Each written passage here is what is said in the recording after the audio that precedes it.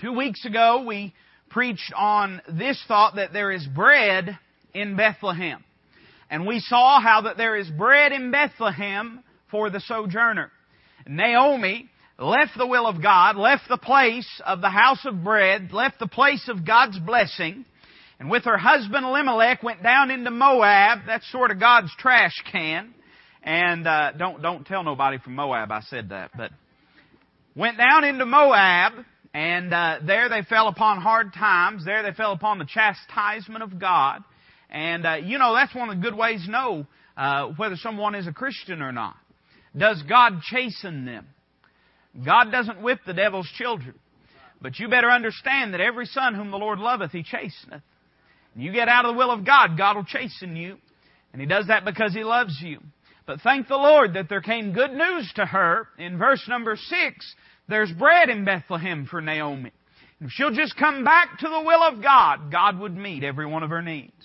Last week we preached about a little Moabite girl by the name of Ruth. And Ruth has no chance in this world of ever coming to know the God of Israel. But grace intervened in her situation.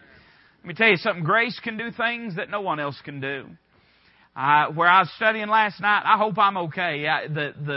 Miss Brenda was going to sing for us. She didn't feel led to do that, and so I get 5 extra minutes. Amen. So I just want to say a word about some of these things. Boaz told the reapers in chapter number 2, he said, "Let Ruth glean among the sheaves and rebuke her not." Now the law was that she as a stranger could glean after the reapers. But let me tell you something. Boaz did something for her that the law could never do. Boaz gave her a place that the law could never give her. Boaz didn't just put her after the reapers. Boaz put her among the reapers. Let me tell you something. Grace does something for us that the law never could. By the works of the law shall no flesh be justified. That's the reason that folks that think they're going to get to heaven by their good works, they're wrong. Because it doesn't matter if it's by the works of God's law or by the works of the law of the land or by the works of your law and your moral framework that you've developed and designed to attune itself to your actions and not vice versa. By the works of the law shall no flesh be justified. But thank the Lord that grace did something for me that law never could. Law couldn't put me as a son. It could make me a slave, but it couldn't make me a son. But thank the Lord that grace could make me a son. The law could give me some boundaries, but hey, grace made me accepted in the beloved. The law could show me where I was wrong, but grace could get me right. The law could show me that I was unable, but grace showed me that I didn't have to be able because God's able and Christ is able, and through Calvary, salvation is offered free and full to those that would come to Him. I'm just saying grace will do something for you that law never can.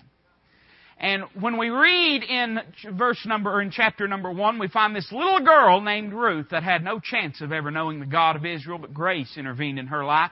I'm glad there's not only bread for the sojourner, I'm glad there's bread for the sinner this morning.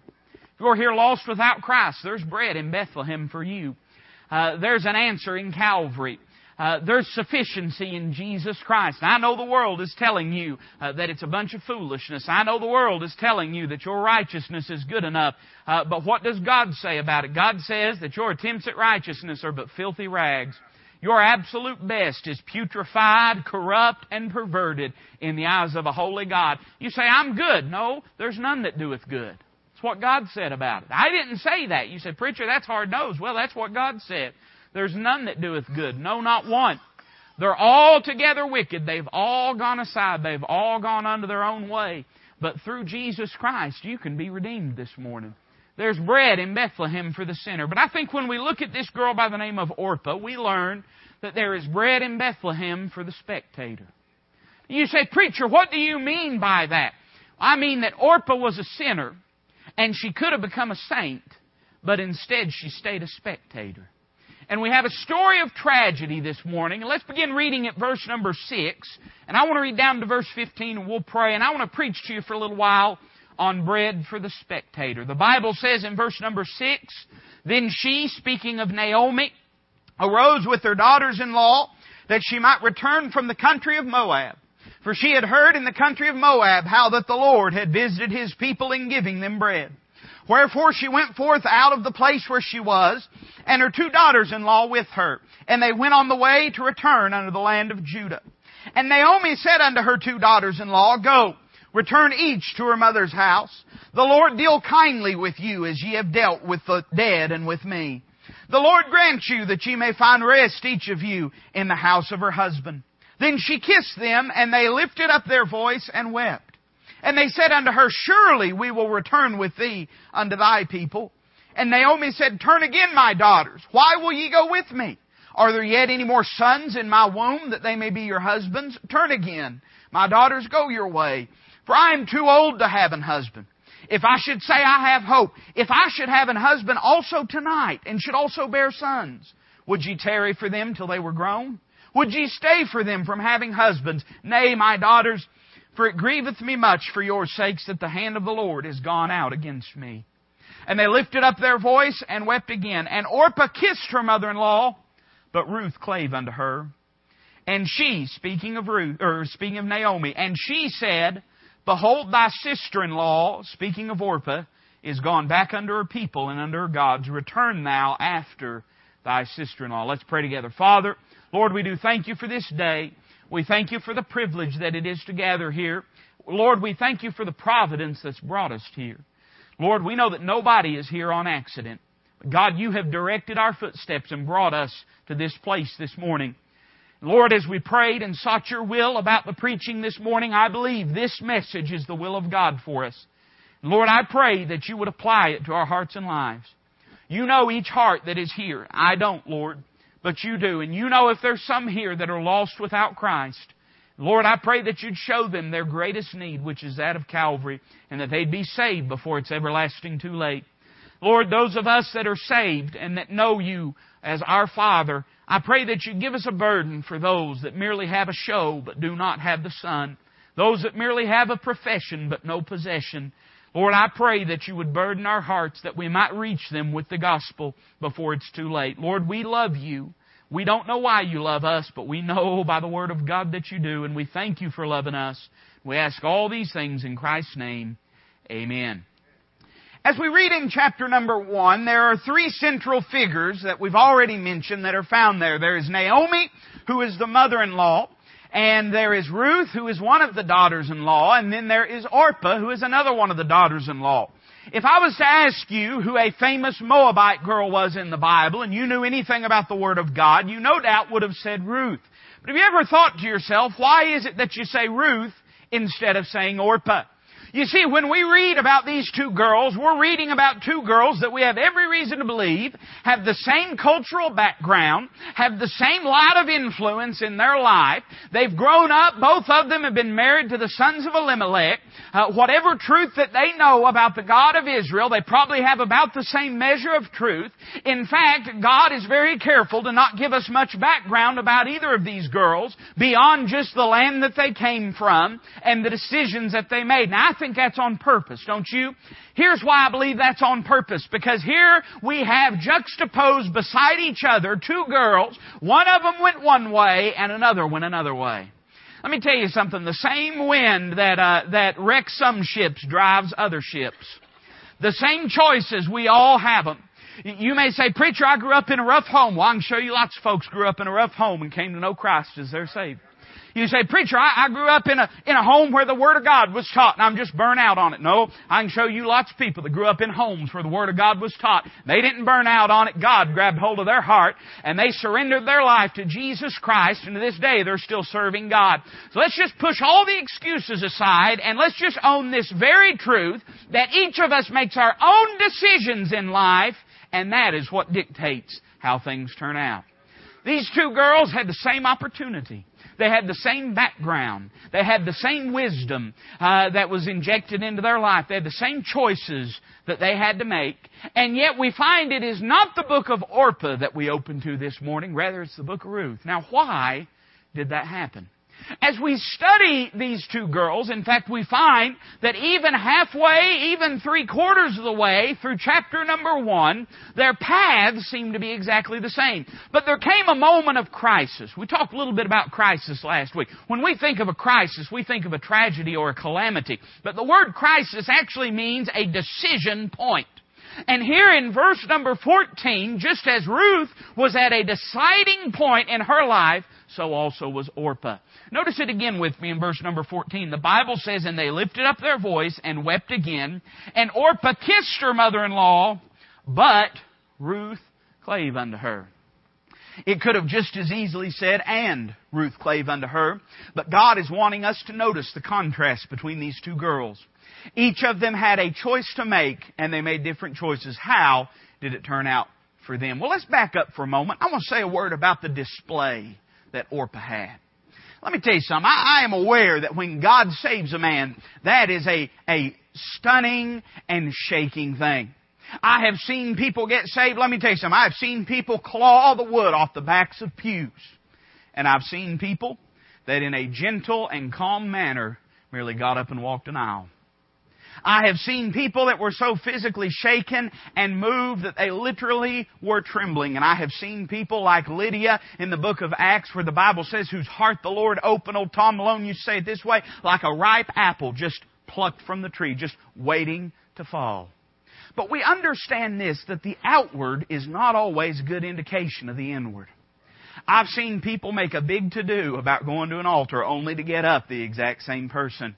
And I've seen people just quietly slip a hand up that someone took a Bible and showed them, and they trusted in Christ and were eternally saved. Now, I'm not here to say that if it was a dramatic thing when you got saved, you did or didn't get saved. And I'm not here to say that if it was a calm thing when you got saved, you are or aren't saved. What I'm here to tell you is this, that the display does not necessarily determine the decision. You see, Orpah had a pretty good display. In fact, if we were to ask for someone, and I hope you understand what I mean. When you win people to Christ, when you lead people to the Lord, there are certain things you hope for and look for, and certain little markers and indicators that you hope to see some sincerity in their heart and in their life. And let me just say this. If we were talking about conversion experiences, you notice the air quotes, then Orpah would have been a pretty good one. She had all the things you'd look for in someone that got born again.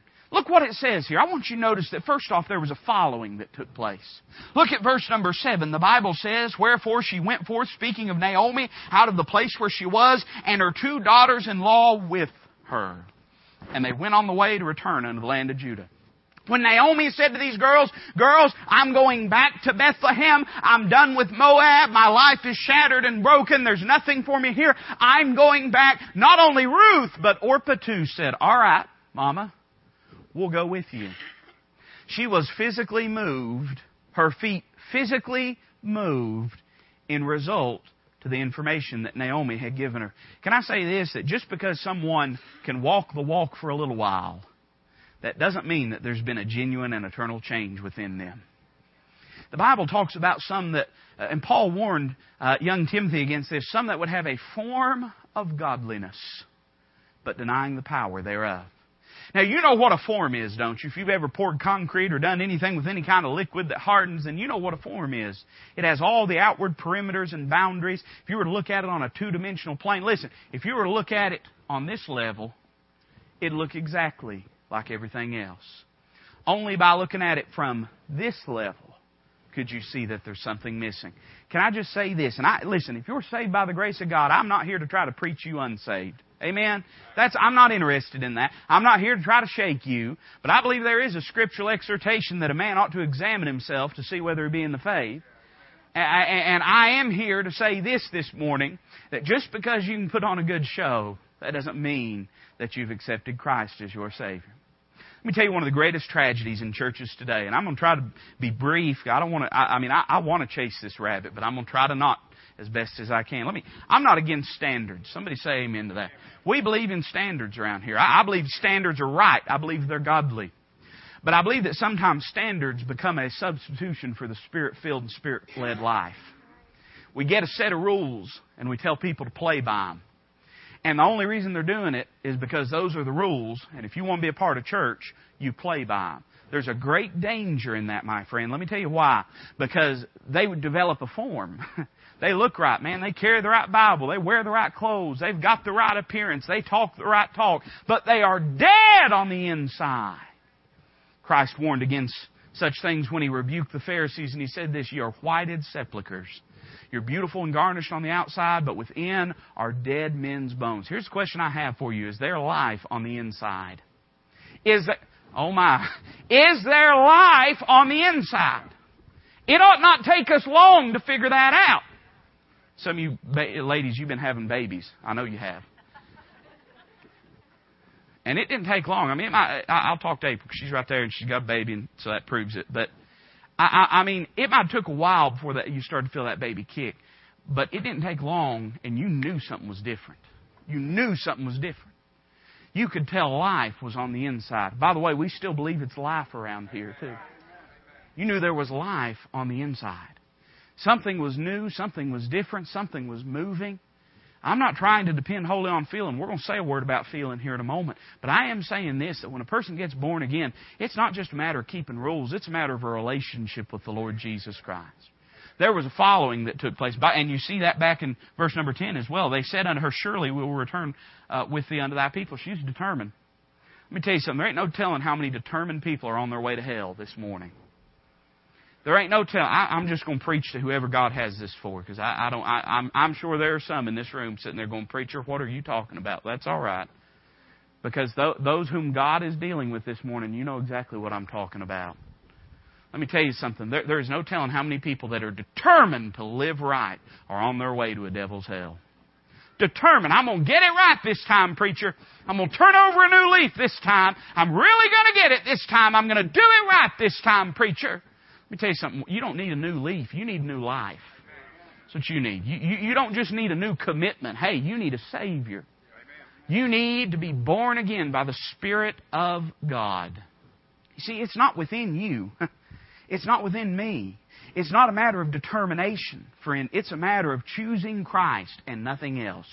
And once you do that, you'll find as a new creature, I'm not saying you won't mess up. Every one of us messes up. Every one of us makes mistakes. But you'll find this, that the Spirit of God has then taken up residence in your heart and life. And when you do wrong and when you sin, the Spirit of God will make you well aware of it. He'll convict you. He'll deal with you. If you continue to persist in your sin, God will chastise you. I'm saying there's a difference when a man gets born again. There's a difference. We see that she had a following. Notice verse number 9. She had a feeling. The Lord grant you that you may find rest, each of you, in the house of her husband. Then she kissed them, and they, not just Ruth, they lifted up their voice and wept. Not only was there a show through her efforts, but there was a show through her emotions. Now, I want to be very clear this morning. I'm not against, if you've been around here all of 2 minutes, we're not against emotion around here. God created us as emotional creatures. Amen? Let me tell you something. The will of God is not that our emotions be annihilated. The will of God is that our emotions be domesticated. Somebody say amen to that right there. Not that we do away with our emotions, but rather that our emotions be surrendered unto the leading of the Spirit of God, just like every other aspect of our life. That's what the will of God is. We're not against emotions around here. It's just like people talk about numbers. I know this ain't my message. People talk about numbers. I know some people, that's all they talk about is numbers. How many people we got in church? How many baptisms we had? How many this? How many that? And there's a great pitfall there. Then I know other people that, church would split over somebody giving a report on how many folks got saved in VBS. You say, preacher, where do you fall out on that? What do you believe? I believe this. I believe when numbers glorify God, I believe it's all right to talk about them. And sometimes that number is 100 and sometimes it's 1. But I believe if it brings glory to God, I believe it's okay to mention that. But let me say this, we ought not be enamored with them. Because God's doing a spiritual work, not a numerical work. And in the same way, let me tell you something, I'm not against emotions. I'm not against, I was emotional myself when I got saved. Maybe not as much as other people, maybe more so than other people. But it ain't about emotions. It ain't about emotions. Let me tell you something. Emotions may get you to an altar, but they won't change you on Monday. It's not just about feeling something. I mean, listen, it don't take much. You watch one of them scary movies, it'll make you feel something. I'm telling the truth now. I mean, I understand it's funny, but I'm telling the truth. Hey, you turn on the country station, listen to them singing about their dogs and their trains and their 40 ex-wives, it'll make you feel something. That don't mean God's in it. That don't mean God's in it. I can get up and tell you a story. I can make you feel something. But a feeling can't change a man. Only faith in the Savior can change a man. It's not about the feeling. She had a feeling. She had a feeling. She lifted up her voice and she wept, just like Ruth did. Insomuch that whoever God chose to pin down the book of Ruth, I believe it was Samuel, you don't have to believe that, but whoever God chose to pin down the book of Ruth, it didn't say that Ruth cried one way and Orpah cried another way. It says that they both lifted up their voices and wept. They say there was a feeling, but I want you to notice this, there was a friendliness. Look at verse number 14. The Bible says, and they lifted up their voice and wept again, and Orpah kissed her mother-in-law, but Ruth clave unto her. It broke her heart to walk away, but she walked away just the same. She had a love, a fealty, a friendliness towards Naomi, but it was just that. It was towards Naomi. We come down to chapter number 2, and you know what we find out? In chapter number 2, Boaz says this to Ruth. It says that the Lord reward thee, under whose wings thou art come to trust. Let me tell you something. When Ruth made her choice, she wasn't choosing Naomi. She was choosing Bethlehem. She wasn't choosing Naomi. She was choosing the God of Israel. That was the choice that she made. Let me tell you something. I love family. Family is important. I believe family is an important thing. But I would say this, that nobody, be they family or not, is worth dying and going to hell over. And by the same token, listen now, just because you might have come through those doors today because of family, let me tell you something, you won't enter the gates of heaven because of family. God has no grandchildren, only children. You either have a personal relationship with Jesus Christ or you don't. She had a friendliness. She did not storm away angry. She did not curse Naomi's name or the God of Israel. She did not walk away and say, I'm done. But she walked away just the same. She wanted to maintain a friendliness with Naomi. She wanted to leave on good terms. And let me tell you something. The problem in this country, in America, and you see it every year at Easter and at Christmas, people want a friendly acquaintanceship with the God of heaven. No, my friend, you are either saved by His grace or you are at enmity with God. One of the two. There's no in between. You are either saved by God's grace. You have either surrendered, had your will broken, bowed the knee, admitted you're incapable, confessed yourself a sinner. You have either bowed before Him or you've not. And he that gathereth, he that gathereth with me is with me, the Lord taught. But He said that he that gathereth not with me is against me. You're either with Him or you're against Him. One of the two. You make no mistake about it this morning. It doesn't matter if you want a polite church house religion. That won't get you to heaven, and that don't change your standing with God. A friendliness is not good enough. There has to be a faith in the Lord Jesus Christ. We see her display, but I want you to notice her decision.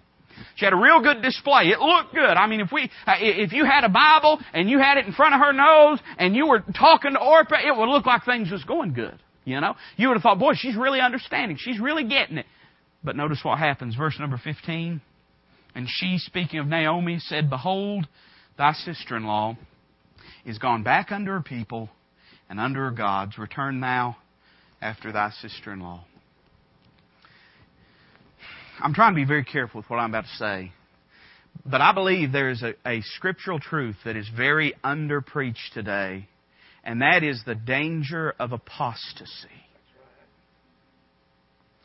I am not meaning to imply that believers, when they get discouraged or give up, that God unsaves them. Because we know that's not true. We know that once you're saved, you're eternally saved. But I do believe there are some that are friendly with the gospel, that are interested in the idea of God saving them, that maybe come up to the brink of decision, maybe even make a profession, maybe claim the name of Christ, maybe even say, I am a Christian, and there's been no change in their hearts and lives. And so eventually what happens?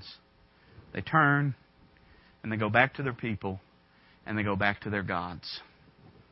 I'm going to preach a little on it tonight if you come back, if the Lord will let me to. You know what Paul said? If we deny Him, He'll deny us also. You say, oh, no, now, preacher, that's not what he's talking about. Well, he's quoting the words of Christ in the gospel Where Christ said this in Matthew chapter number 10, if you deny me before men, I'll deny you before my Father also in heaven.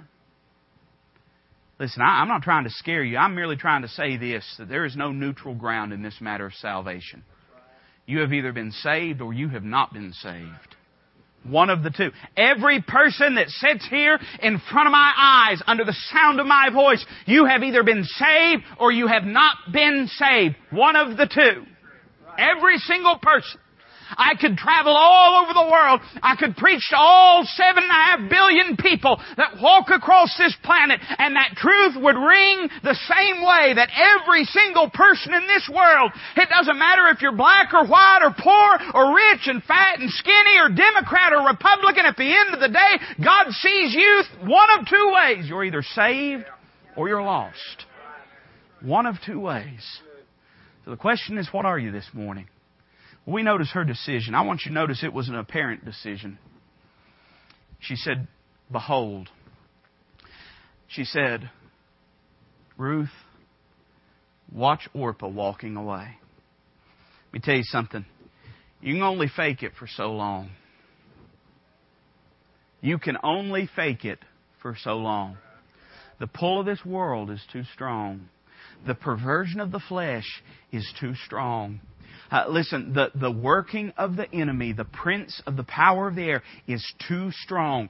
Paul said this in Ephesians 2, that in times past we walked according to the course of this world. It don't matter if you're religious on that course. It don't matter if you're reprobate on that course. If you're not saved, you're on a course. You're walking a path. And come now or come later, there will come a time when you'll go back to your people and back to your gods. You say, preacher, you're saying that to scare me. No, I'm saying it to warn you.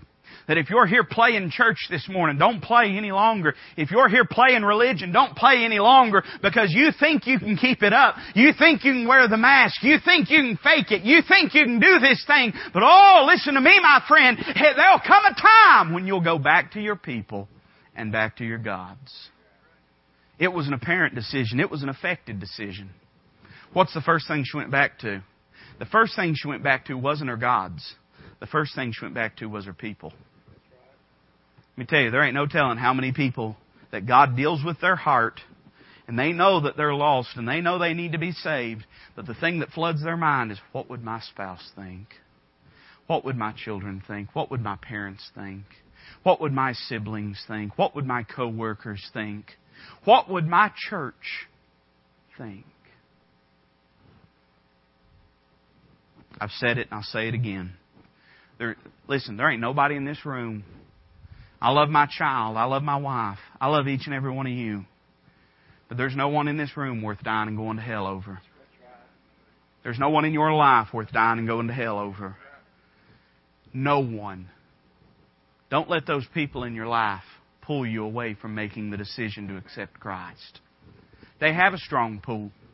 We were talking to someone the other day that was talking about family in church, and I said, well, at our church, man, we got bunches of family in church. It confuses people sometimes. We start telling them how folks is related, and it don't do good for the stereotypes about East Tennessee. I'll just say that. I promise you, our family tree does fork. It's all legal, all sanctioned, not only in the eyes of the state of Tennessee, but in the eyes of God Almighty, okay? But family is an important thing. We are drawn to family, and that's not a bad thing. But anything that draws us away from choosing Christ is a bad thing. It was an affected decision, but I want you to notice it was an apostate decision. She may have gone back to her people. Listen, she may have gone back for her people, but she went back to her gods. Listen, nobody plans on dying and going to hell. Nobody. You say, oh, preacher, but I know an atheist and he says and blah, blah. Yeah, he says he's an atheist. If he could pull back the barriers of hell and look within the charred walls of the damned, he wouldn't want to be there. Nobody wants to die and go to hell. Nobody plans on it. You can't be in your right mind and know what hell is and desire to be there. Orpah wasn't planning on that. She wasn't planning on it. She was going back for her people. But to turn away from Christ was to turn away from her only hope. You see, let me tell you something. You turn away from Christ, you're turning away to turn to other gods. One of the great dangers in missions in many pagan lands is that the people of those pagan lands adopt Jesus into their pantheon. And they worship many gods, including Jesus. You know that's sort of what they tried to do at Mars Hill, the Athenians. The Athenians would gather in the place of public learning and public judgment, and they would talk and discuss and debate things. The Epicureans and the Stoics would hear all these new questions in Acts 17. And Paul gets to Athens. He's supposed to be waiting, but he can't wait. He's just got to work. And so his spirit is stirred within him when he sees the whole city given to idolatry. And he begins to walk up and down the shrines and the altars that they have to their gods. And he comes across an altar that strikes his attention. It says this, to the unknown God. And at that place, Paul just stops and preaches a sermon and says, this God right here, the one you don't know, that's the one you've got to know. Let me tell you something this morning. You're worshiping anything other than Him, you're not worshiping Him. You're trusting anything other than Him, you're not trusting Him. There's so many people that this is the kind of religion that they think they have. It's 60% Jesus. It's 20% their good works. It's 10% their church membership. It's 10% their heritage. It don't work that way. If you're trusting in anything other than Christ, you're not trusting in Christ. It's not Calvary plus. It's Calvary or it's nothing. We see in this passage that her decision was apostate. And then I want you to notice this. And I'm just going to say a word about it and close. I want you to notice her disappearance. Look at verse 16 and 17. Oh, let's go back. Let's read verse 15 and 16 and 17. And she said, Naomi said to Ruth, Behold, thy sister-in-law is gone back unto her people and unto her gods. Return thou after thy sister-in-law. Verse number 16 says this, and Ruth. Now, I could go on, read a little further. You're welcome to. But let me just say this, that verse 15 is the last mention of Orpah in the Word of God. When she walked away from Naomi, Ruth, and Bethlehem, when she walked away from the God of Israel, she walked off the pages of Scripture and into obscurity. What does that tell us? Well, I think it implies a few things to us about her future. I think it tells us a word about her fruitlessness. You say, what do you mean, preacher? Well, the fact that God doesn't mention anything else about her, I think God's trying to tell us this. She never did anything else with her life. Let me tell you something. You turn away from Christ, you've turned away from the only opportunity to ever see your life changed. Listen, I believe Jesus can change you in a way that AA can't. I believe Jesus can change you in a way that Reformers Unanimous can't. Is that it? Unanimous? I think I made that word up. I don't know. It don't sound right to me. Unanimous? Unanimous? Unanimous? Unanimanase. It's his nanamanase. She walked away, and there was nothing good to ever say about her again. Nothing good came of her life. I'm not trying to be cruel. I'm not trying to be ugly. But I am trying to be exclusive when I say this. I'm not trying to be unkind or intolerant. But I am trying to give you an absolute truth this morning. It's not one path of many paths. It's the one and only path. No man cometh unto the Father but by me. Not through a priest, not through a moon god, not through good works, not through church membership. The one and singular and only way to heaven, the only hope you have for any kind of a life is Jesus Christ. I don't care if you sit here with so much church religion and Sunday morning display and Sunday morning politics that you're stinking of it. It doesn't matter. I don't care if you've got a fat bank account. I don't care if you think you've got all your problems solved. The only hope you have of any kind of a life worth mentioning is through Jesus Christ. I believe her fruitlessness is denoted. I believe her future is denoted. I believe her fate is denoted. There's nothing else to say about her because we know what is left to be said about her. Now, I do not know what happened with the rest of Orpah's life, but if we are to conclude her story the way that Scripture does, and I believe that God intends for us to, then we would believe that this morning Orpah is in hell. There's nothing else to be said. She turned away from Christ, and that's the only place and destiny and fate of a person that turns away from Christ. Now, you have a choice this morning. If you're here and you're not saved, you have a decision. You stand at the same crisis point that Orpah stood at. What will you do? What will your decision be? Will you do like Ruth? Will you cleave?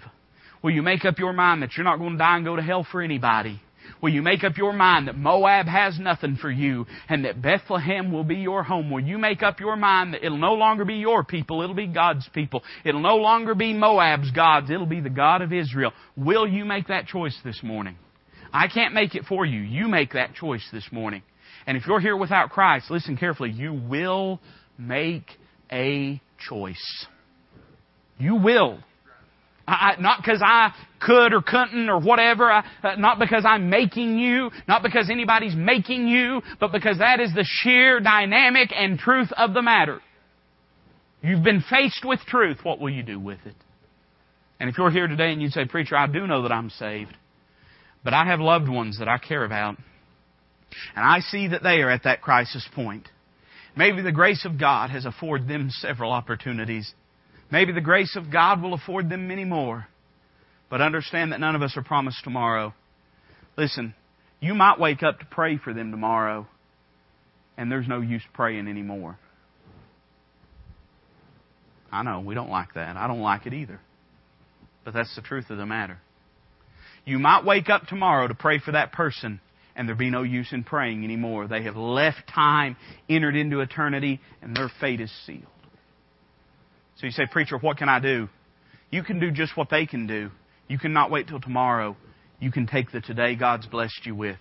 And you can say, Preacher, I want to pray for them today.